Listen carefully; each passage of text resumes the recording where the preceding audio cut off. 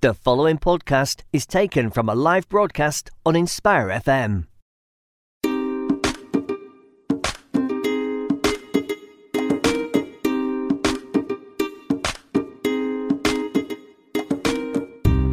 Good morning and Assalamu alaikum. You are tuned into Inspire FM 105.1 FM. It's Friday, 26th of January, and the time has now just gone 10 o'clock. Welcome to Mother's Planet, a show where there is always something to talk about in a productive and beneficial way. I'm your host, Neelum, and joining me on the show this morning is my guest, Kamillah. Kamillah is from the Trauma Healing Collective and has been on some shows with me before, but many of you may not have had the privilege of hearing about her and what the Trauma Healing Collective does. Before I get Kamillah to formally introduce herself, I just wanted to say Assalamu alaikum to Kamillah. Wa alaikum salam wa rahmatullah. Always lovely to be on the show with you, Neelum. Oh, thank you. It's an honor to have you on. And how are you, Kamillah? How's the week been? Yeah, doing well. Warming up a bit, if I could say that. I don't do very well with the cold. Okay, yeah. I've also got a new granddaughter, so that's really mashallah. great news. Yeah, Mubarak, I've got a new granddaughter, 2 weeks old. So yeah, that's been nice. Is this your first? No, it's my 8th. Oh, wow, mashallah. So you're a pro now. You know My 8th, what you're doing. Wow, mashallah. Kamillah, congratulations to your child that's had the baby girl and to yourself as well. That's lovely. And 2 weeks ago, so just near the beginning of January. So nice. Yes, yeah. Baby, yeah. wow. Mashallah, very nice. Yeah, babies are lovely to have, and they bring their own barakat, and they also bring such warmth and happiness to the family. So I'm going to stop talking before I start getting broody. So I won't go on more about babies, but that's very nice, lovely to hear. And yeah, Kamillah, I agree with you. It has got a little bit warmer from the chills that we had last week and the snow and everything. It's actually not. It's quite mild. And I think yesterday was the warmest weather forecast. So that was on Tuesday. The forecast for Tuesday was the warmest weather we've had so far. So I'm not sure. Now, listeners, in line with mental well-being that Inspire FM has been talking about and focusing on over the last few weeks, we are going to be talking about mental well-being in our show. It's a very important time of the year, especially when it is cold, and the darker days often make a lot of people feel very gloomy. And with limited access to outside activities and things to do outside, lots of people face different challenges. Now, I just want to remind listeners that today's show is a pre-recorded show, but can be still accessed via the usual platforms through the airwaves at Inspire FM 105.1 FM. Also, as a Facebook, we are streaming live as an audio, and you can also connect through TuneIn via the Inspire FM webpage. We are also going to be running this show as a 2-week show. So this week we are going to be focusing on understanding a little bit more about post-traumatic stress disorder, which is PTSD, and childhood trauma. Now, in extension of my show from last week, where I had my guest, the lovely Roseanne, on, who shared her very difficult journey of losing her son, who now, in reflection, she says, was suffering with PTSD. I'm going to be talking about this topic in much more depth over this week's show and next week, inshallah. So any questions you do have, you can keep them for next week, inshallah. So today, Kamillah, as I mentioned before, is from the Trauma Healing Collective. This is very well known in the town, but some listeners, Kamillah, may not be very familiar with the services that you offer and who you are. So can I please just get you to introduce yourself to the listeners this morning before we go into our questions? Yeah, so good morning, everyone. My name is Kamillah Lacey. I'm a mum of 7, grandmother of 8. Alhamdulillah, I am the founder and one of the directors of the Trauma Healing Collective. And the Trauma Healing Collective is a non-profit organisation that has been set up to serve some of the most vulnerable women in the Muslim community. So when people hear the Trauma Healing Collective, they usually do associate it with me, but I'm also a practitioner in my own right, where I have my own private practice as well. So I do have other clients. So the aim of the collective is that it's a group of professional women from different fields who have come together to offer our services for those women that need the services, maybe can't afford the services, and as I said, for some of the most vulnerable in the community. Wow, mashallah. That's lovely to hear. I've got to put my phone on mute. Sorry. Okay, so I guess I really want to open up the show with, I mentioned post-traumatic stress disorder, PTSD, and we touched on it very slightly with my guest last week. Can I get you to just unveil a little bit more about what this is?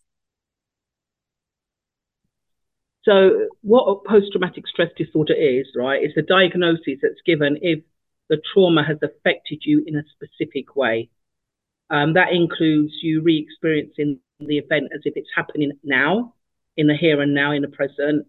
It could be avoidance of people, places, situations, your thoughts, your feelings, that all related to the events that led to you getting trauma.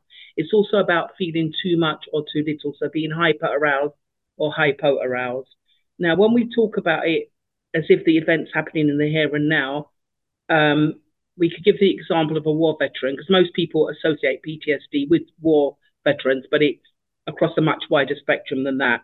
But we can use that as an example. So someone that's seen indiscriminate killings, the sounds of bombs going off, and they've come back from that place extremely traumatized, and they're out and about and a car backfires. And what it looks like to the people who are around that individual is that there's something wrong, this person's crazy. But this person might duck down, they might hide, they might grab something and start pointing it. And all of this would indicate that they feel as if they're back in that war zone in the here and now. So it's almost like a flashback that takes them back to what the event that caused their trauma, but it's as if it's happening in the here and now, and they react in that way. So somebody who has understanding of trauma would be able to recognize, hold on, there's a bit more going on here. And because a lot of people don't have that understanding, we automatically associate with the person being crazy, mentally unstable, or, you know, what's wrong with them. So I think it's really important for people to understand that what we might actually be seeing may not be what we're thinking it is. Yes, yes, absolutely. And PTSD is not, again, it's not something that physically can be seen. So you would not know to look at a person that they are physically struggling with PTSD. It's not, there's no physical signs of this. And there's lots of things that can trigger off PTSD. So as you explained, a war veteran, because that's linking with this, PTSD is commonly linked with this.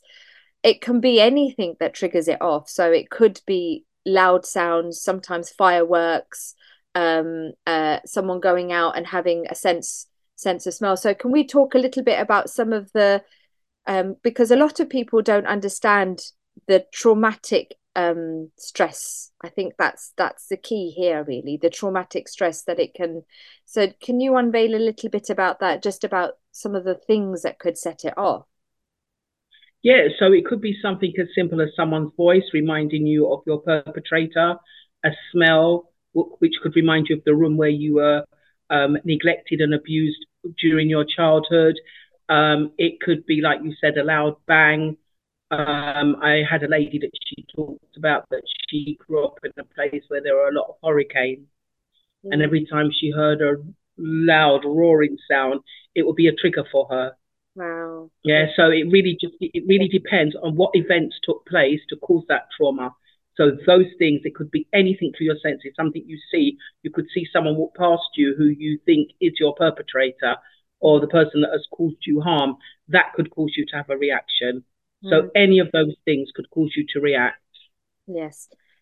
So I guess is there a link between PTSD and childhood trauma? I mean, how does PTSD manifest in someone that is already struggling with childhood trauma? So PTSD, it can manifest itself in various ways in someone who's already struggling with childhood trauma.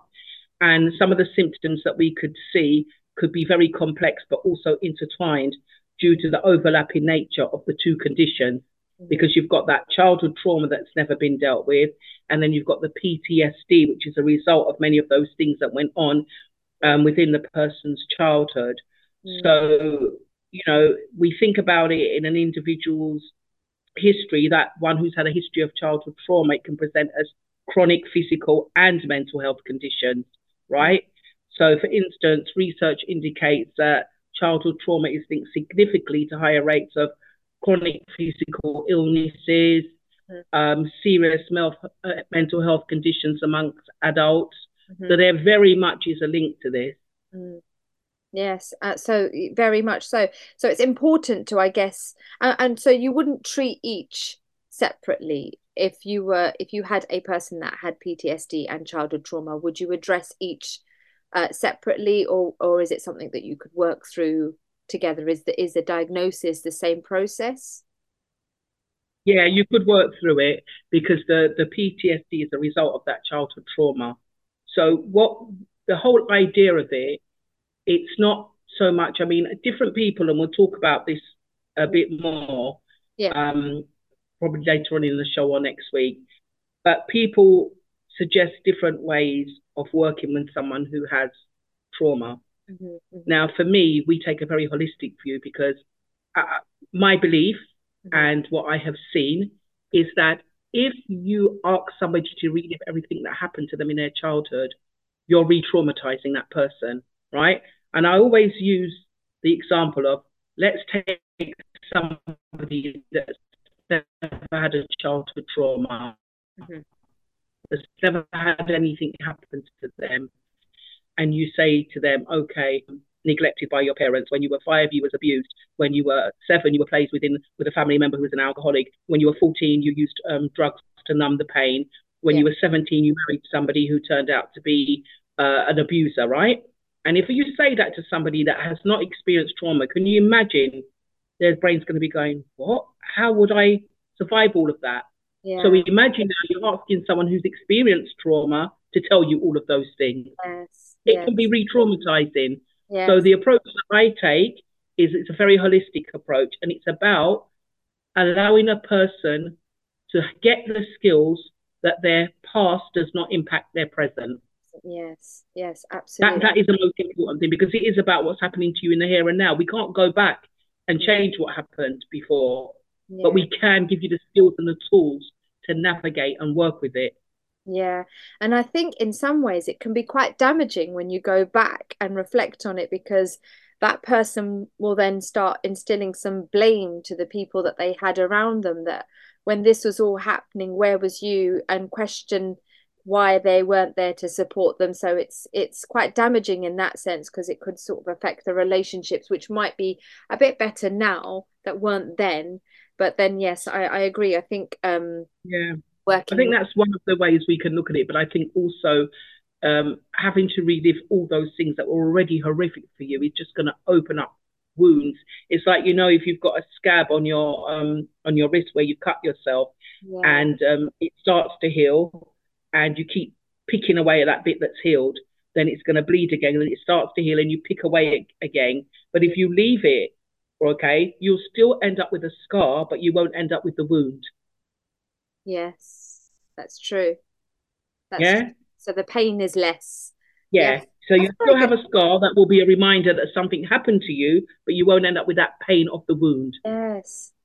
And that's a very good analogy there, Kamillah, actually. I do like the way you put that, because that actually resonates, and that makes much more sense and relatable as well, because you're not inflicting pain on yourself when you are picking that scab and it's not bleeding again. So the trauma's not there.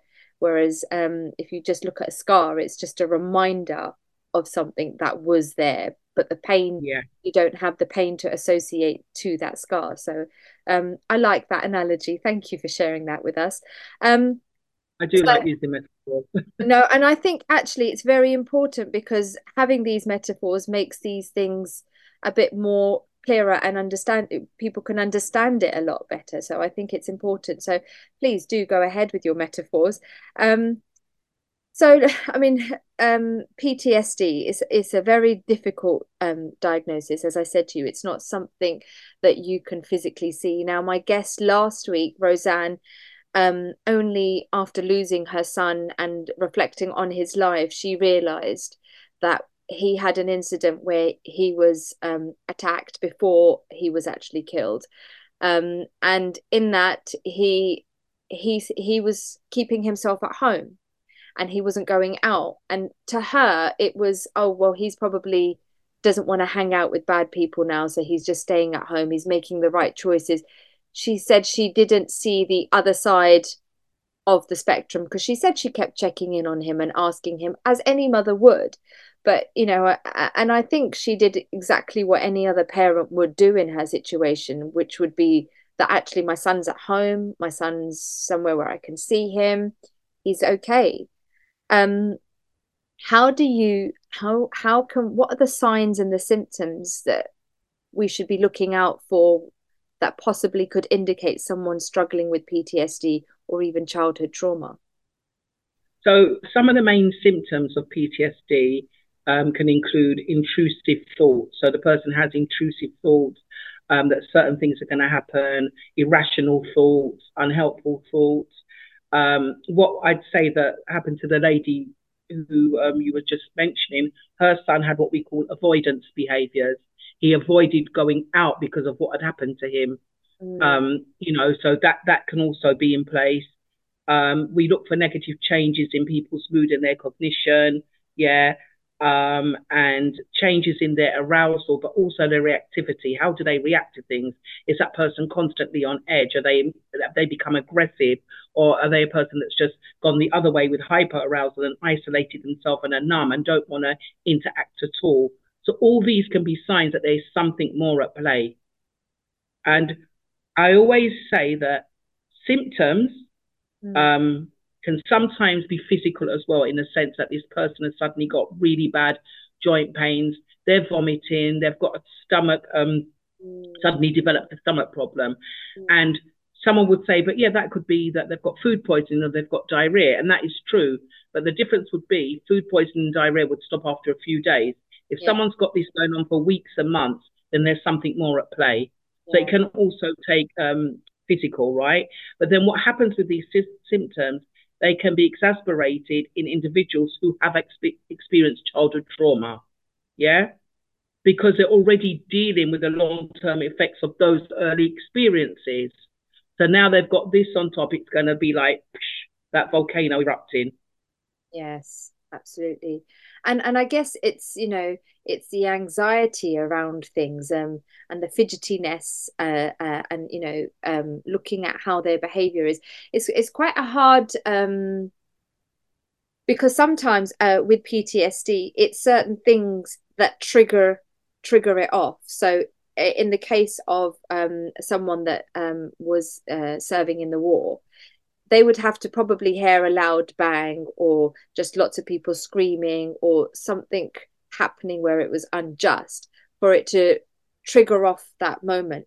So is that why it's very hard to identify when someone's struggling with PTSD, because the signs are only triggered off when something happens that puts them back in that situation? That can be the case for some people, but for others, it can be that you can see all the symptoms and the signs there, but you just don't know what they are. Because a lot of people have been wrongly diagnosed with mental illnesses when in fact they're suffering from trauma. So it's only if you've got, like, say, a doctor or a healthcare worker or someone that is trauma informed and understands what it looks like, that they will be able to say, well, hold on a minute, it may not be what we think, it may not be bipolar, it may not be schizophrenia, it may not be depression, it may be that this person has actually got trauma. And we're not saying you can't get depression as a result of the trauma, but what we're saying is trauma has caused that, yeah? So in some people, it is very, very, very apparent. But again, as humans, we can be quite dismissive. Oh, you know, just pull yourself together, get a grip.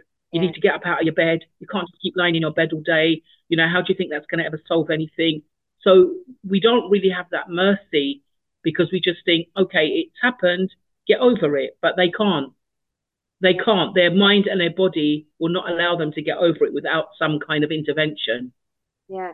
So in that case, I mean, I guess we could probably touch on that later, but only because it's relevant now. But a parent that has got a child that is behaving in this way, they are the common words that we would use, you know, snap out of it, get over it, get on with it. These Yeah. are common words that, you know, I've even found myself guilty of. And, you know, only when I've sat down and spoken to my child, I found out that actually they're having situations at school that they're not happy with, and that's why they don't want to go into school. And I've been able to address the situation on a larger scale then. But, you know, when what should we do? Because, you know, our first reaction as parents is paramount. Whatever they tell us at that given moment, how we react will stay with our child. So, you know, how should we be? How can we, do you have any advice for parents here? Yeah, I think that one of the most important things is that first of all you need to look for changes in your child, right? Because we know our children. We know the child that's usually quiet. We know the boisterous one. We know the one that, you know, is the jack, the lad. We know our children, yeah, in general. So if there is a sudden change and it's a continuous change, that in itself should be an indicator that something is wrong. And I know sometimes, like I speak to parents and they say, you know, well, I've got 6 of them. It's just kind of hard to keep track, right? I've got to deal with this. I've got to deal with that. I've got to deal with that. And that is true. But you will notice a significant change in your child. Okay. But, you know, being aware and openly communicating with your child is the key, right? It is the key. And trying to build a relationship. And again, it takes time because many of us parent with our own generational trauma. Okay. We parent in that way. So, you know, it may be that, let's say, for instance, someone was physically abused as a child. They swear that they won't physically abuse their child, but they may have a disconnect from their child because they weren't loved, so they don't know how to show that love, right? So a lot of us are impacted by our own generational traumas. So it's skills that we have to learn and we have to teach ourselves. But one of the things I always say is to make sure that your child knows that they can come to you with anything, no matter how bad they think it is, right? And that you will listen. You'll listen. Even if in your head is spinning at what they're telling you, calmly, without judgment, and then seeing where you can support them, but also getting that support yourself. Yes, absolutely. And I think that's, you know, key advice there, that we have to control our own emotions in that moment, because you know, a vulnerable child is telling you something, and you need to just, our knee-jerk reaction needs to be held aside, and we need to show that we are a bit more empathetic with the situation. I guess, you know, I'm conscious of us heading over to a break. So, listeners, if you have just tuned in this morning, the show is all about looking at PTSD, post-traumatic stress disorder, and discussing childhood trauma and the effects this is having on our mental well-being. I have the lovely Kamillah with me this morning from the Trauma Healing Collective, and we are on a pre-record. So we are not taking any questions, but this show will be rolled over to next week. We have more to discuss around this topic and much more details on this as well. The show is streaming as an audio on the Facebook page. So if you do have any comments or any questions that you did want to post, feel free to do that there. Now, just before we head over to the break, I just wanted to ask Kamillah the question about how PTSD and childhood trauma have you seen, from your experience and the patients that you were seeing, the clients that you were seeing, has there been a significant increase over the years? Yeah, definitely there has been, and I think that the reason for this is, as I talked about earlier, misdiagnosis. So parents just think it's teenage angst or maybe they've got some kind of mental health, or the parent doesn't know about the child's trauma because they may not be the perpetrator of that trauma. Yeah. Yeah. So they may not even know that the child has experienced childhood trauma because the child's never told them or disclosed it to them. But again, it's about knowing your child and seeing when your child is acting differently. Yeah. I think there's also a lot of lack of understanding there was about a trauma, and people are becoming a bit more aware of it. And also, the pandemic played a big part. It really wreaked havoc with people's mental health, brought up a lot of things that they thought that they had buried, because you remember, especially if someone was on their own, isolated, couldn't mix with other people, that is a time when so many things can come up for them and really play havoc with them. Doctors weren't seeing people, etc. So I think definitely, yes, these things have brought it to the forefront. Yeah. So, Kamillah, we are actually now going to be heading over to a short commercial break. Listeners, stay tuned to start to find out a bit more about PTSD and childhood trauma, and in ways in which we can identify and support anyone struggling with these symptoms. But for now, go refill your brew that you are having with us this morning and join us after a short commercial break. Assalamu alaikum. Assalamu alaikum, this is Atif Nawaz. Listen to Inspire FM shows in your time by heading over to inspirefm.org or listen on Apple Podcasts or Spotify.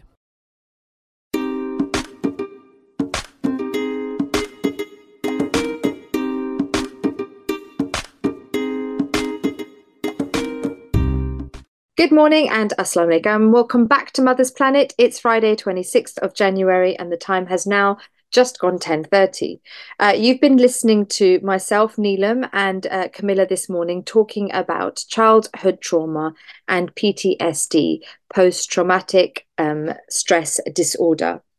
We've understood that there's some similarities between the both childhood trauma and PTSD, but also if childhood trauma is not addressed early enough, then it can only exacerbate PTSD, which is post-traumatic stress disorder, and the effects that this has on one's mental well-being. Assalamu alaikum, Kamillah. Welcome back to the show. Wa alaikum salam.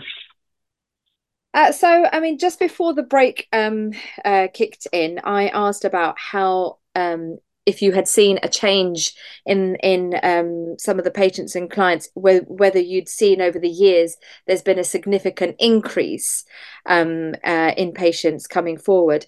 Would you say that there's also an increase because we've had the pandemic and misdiagnosis, some of the issues.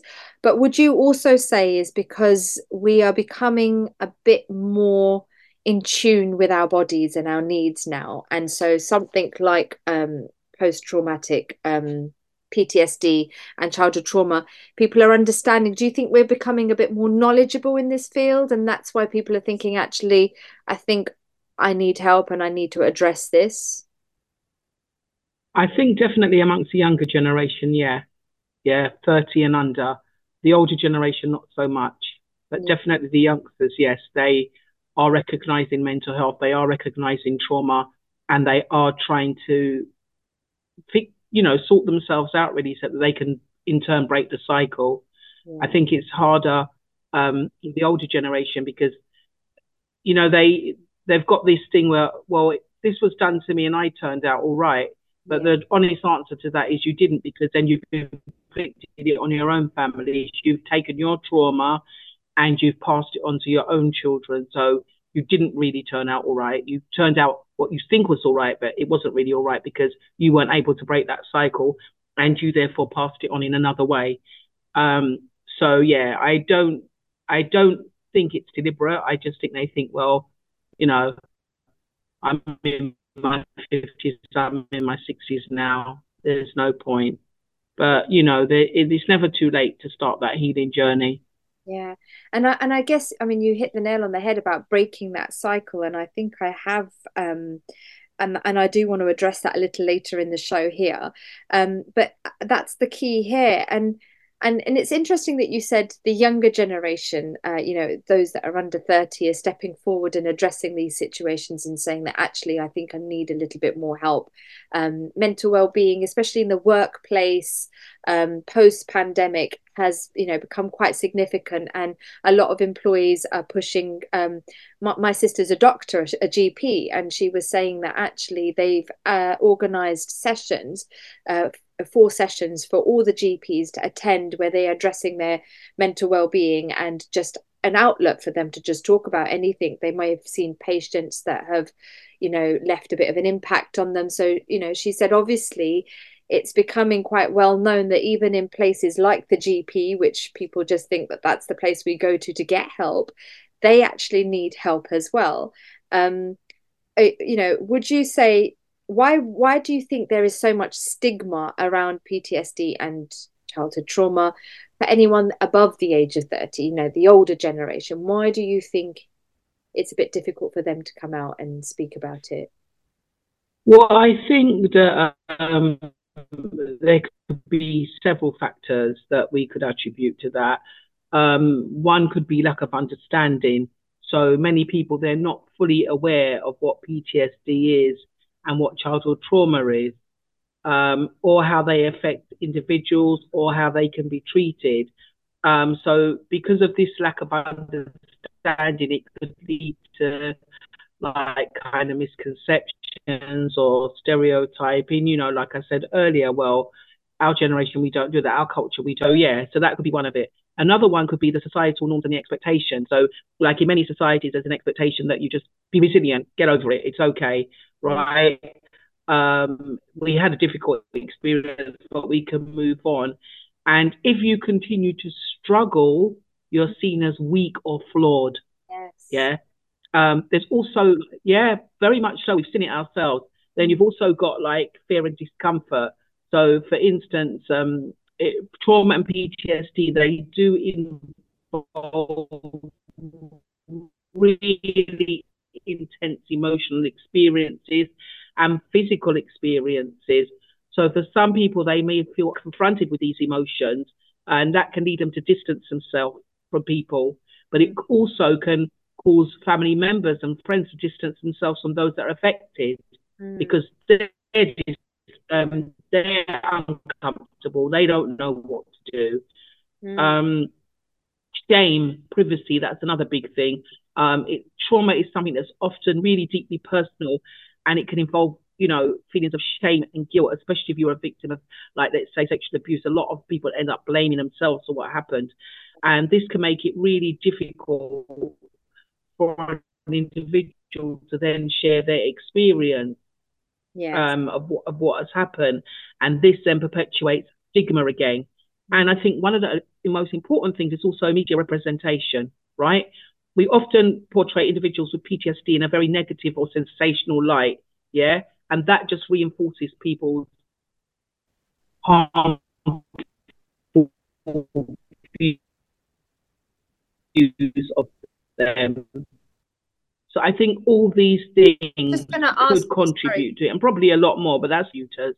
Yeah, sorry, Kamillah, to interrupt you. I think we're having a few technical glitches on your side.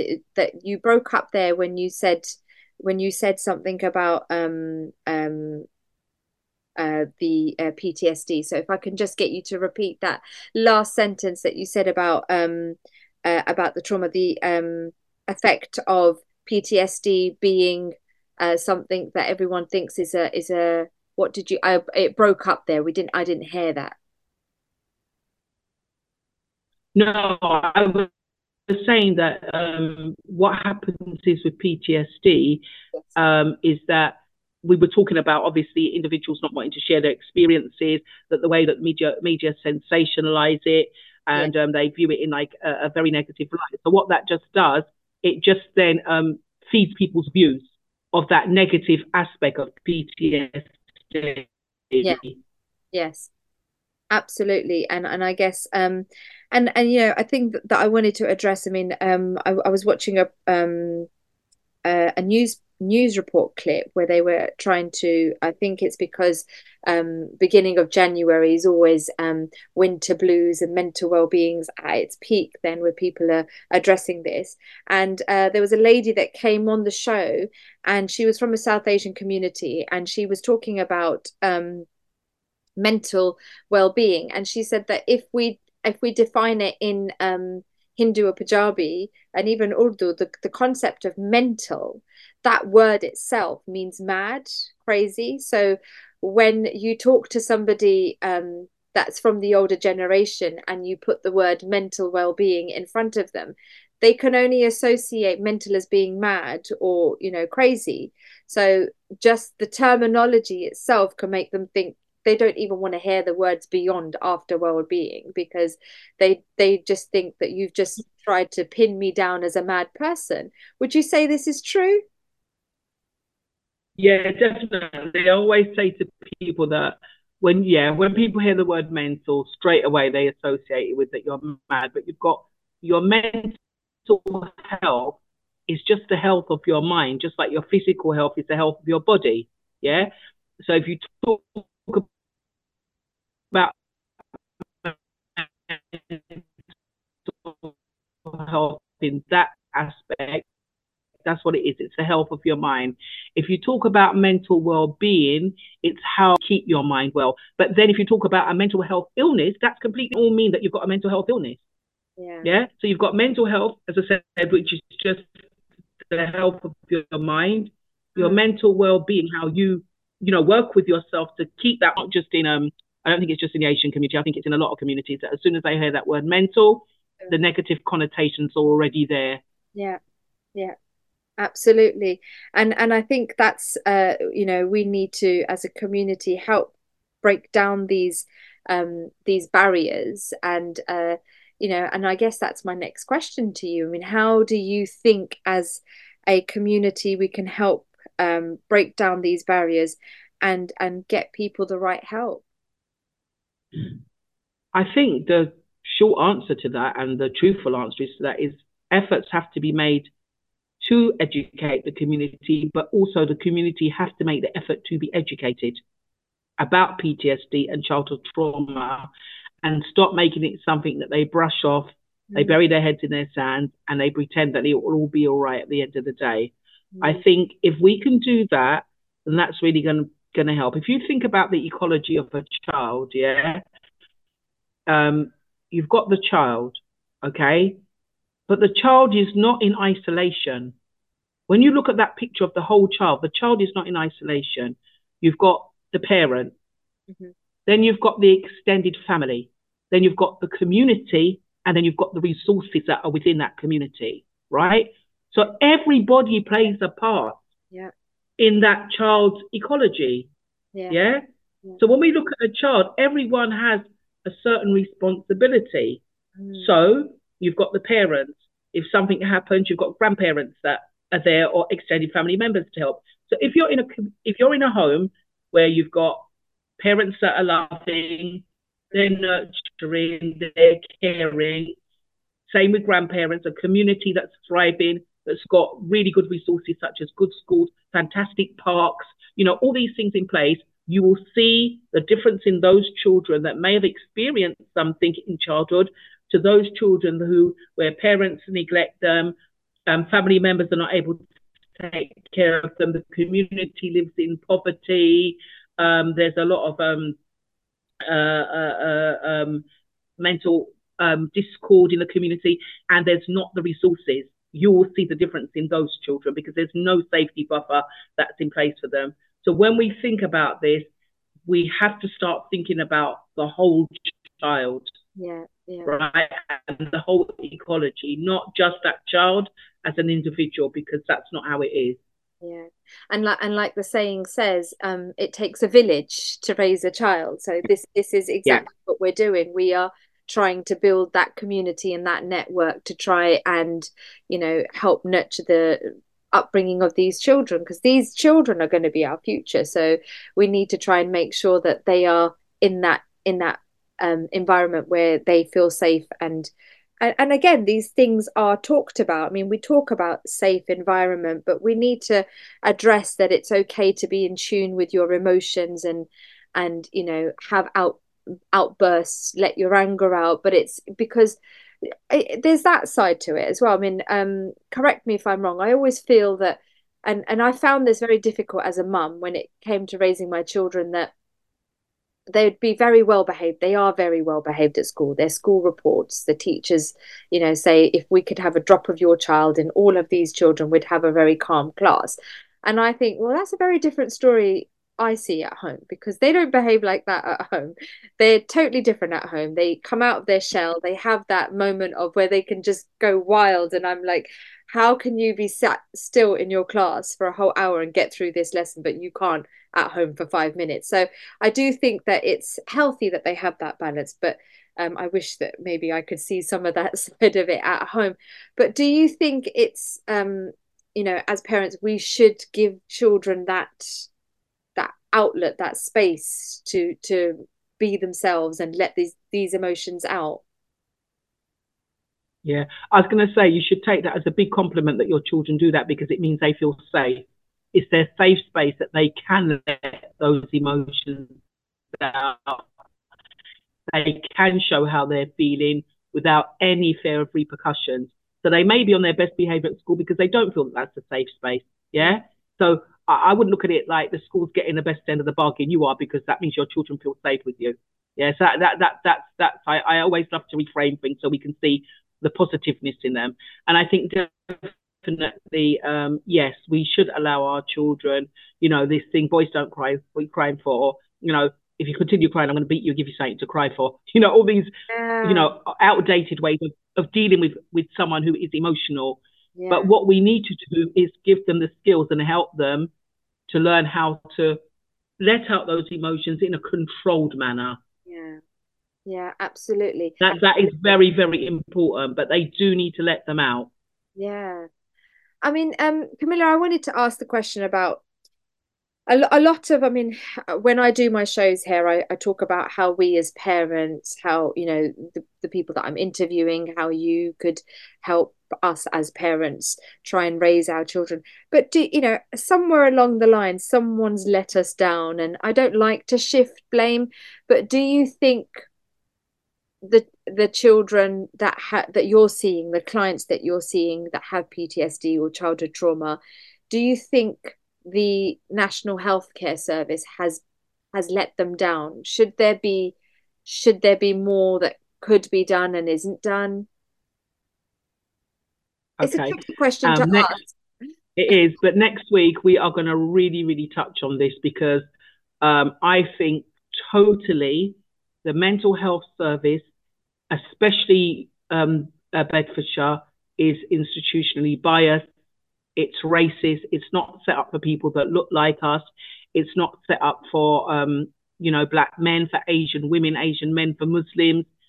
And I do believe, yes, without a doubt, even for the young people, the services, they are not fit for purpose. And I've got all my proof. So everything I'm saying, I've got my proof for. It's not something that I've challenged the head of the East London Health Foundation, who is in charge of all of the mental health. I've had meetings with them. I've talked about the findings. They have not disagreed with them, but they're not walking in our shoes. Yeah. I would say the mental health system is almost like, when you think of old time asylums where you've got people in straitjackets. They haven't, I mean, the physical section is not that great, but it hasn't even been brought up to date. They talk all the talk. It's holistic. It's this, it's that. But when you go onto those wards, when you see your patients, when you are interacting with them, you know that it's completely the opposite of what's being said. And that is definitely something next week that I would like to address more, and with my proofs.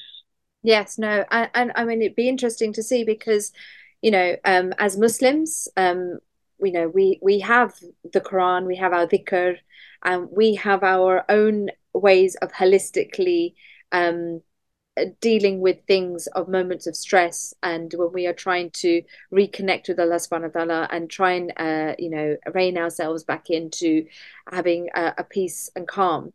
And I think with Ramadan around the corner, I think we're all beginning to sort of get back into that mindset of tranquility, where we do feel at ease when we read the Quran. And I agree. I think that but I do, in some sense, the NHS system is, I think, overwhelmed. And I think I think over the years, as you have said, we have got so many people that are now coming forward with mental health issues and trauma from the past, that it's very hard to specifically diagnose people with different things. And I'm happy to hear that we have things like the Trauma Healing Collective, where any individual that needs specific diagnosis and attention, we have the ability, and we were quite privileged in Luton to have these facilities available. And you work on off the Quran. Your foundations is all based on the Islamic etiquettes of how we should be dealing with mental trauma as well. So I think it's good. But yes, as you said, we are going to cover this next week. So I guess what I wanted to sort of wrap up and start getting understood around PTSD and childhood trauma, we've understood what it is. We've looked at causes. I mean, the causes could be, there's a list of causes that could childhood trauma and PTSD. There's many things and factors that could trigger it off. We've understood the effects this has on one's mental well-being and physically when they are exposed to anything that triggers these off. And we're hoping to try and break that barrier. But I guess looking at childhood trauma, the question I wanted to ask is how we as parents can break this vicious, let me get the word right, vicious cycle of childhood trauma, because it's sad to hear that something like this is still happening. I mean, I often speak to people from my generation and they can recall things, and I think, wow, that's very different to what I had, and alhamdulillah, I feel blessed that my exposure was the way it was to my upbringing and everything, but not everyone had that. But I think that I always think, gosh, you've gone through a bad journey, so I bet it's changed you as a person, that now you want to sort of make sure that your children don't go through the same thing.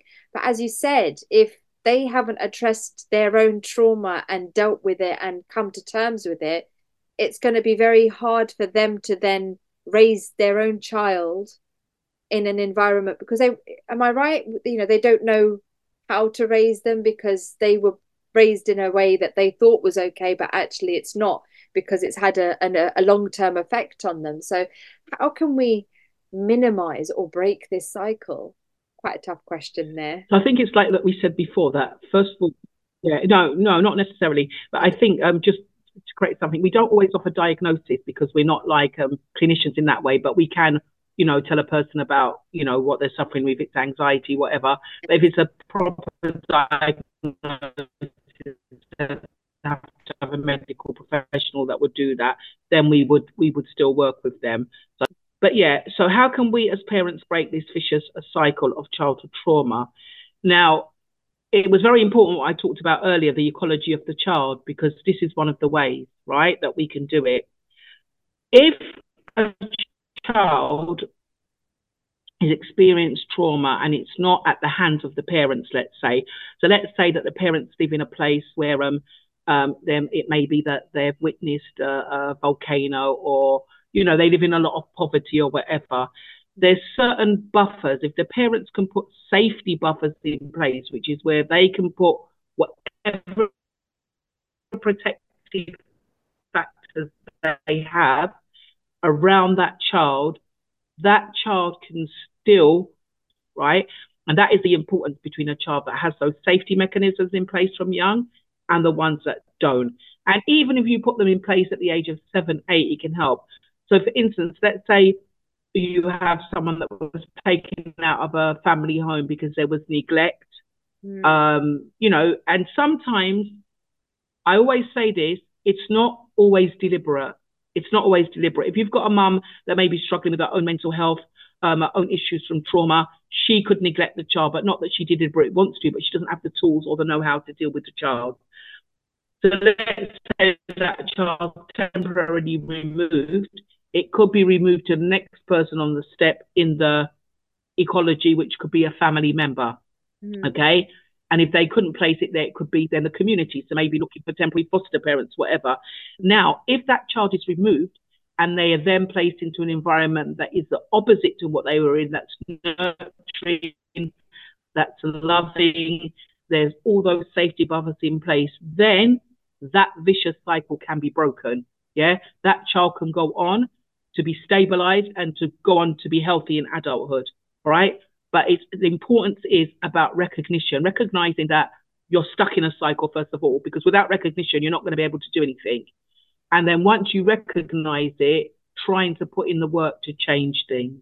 And that is the easiest way that the cycle can be broken. Inshallah, yes, absolutely. So, Kamillah, I'm conscious of time. I believe we have just over a minute left of the show. So I guess I don't know if I want to end the show in a cliffhanger and let the listeners know about what to expect for next week, or if I can get you to just offer some advice to parents. I guess I'll do the cliffhanger because the advice we could probably do next week. So can I just, leave the listeners on a cliffhanger? Can you just give some insight as to what the plans are for the Trauma Healing Collective? So we have to leave this as a cliffhanger. So alhamdulillah, the Trauma Healing Collective the Trauma Healing Collective have got 2 new exciting programs that are coming out that are very much community based and will need the community to be involved in, inshallah. So we're really pleased about them. They will both be starting after Ramadan, inshallah. But we're giving you more snippets of what they're about next week, inshallah. So if you want to find out a community can be part of and that you can help with, then please tune in next week. Inshallah. Thank you. I couldn't have ended that better. Kamillah, it's been an absolute pleasure having you on the show this morning. I look forward to continuing our discussion next week, inshallah. And I have no doubt that listeners Inshallah. And I have no doubts that listeners will be retuning to hear more next week. Jummah Mubarak to all that have tuned in this morning. My quote is, "Trauma is a fact of life. It does not, however, have to be a life sentence." Friday blessings to everyone. Assalamu alaikum. Thank you for listening to our podcast. Why not tune in to our live stream at inspirefm.org and follow and subscribe to our social media platforms at InspireFM Luton.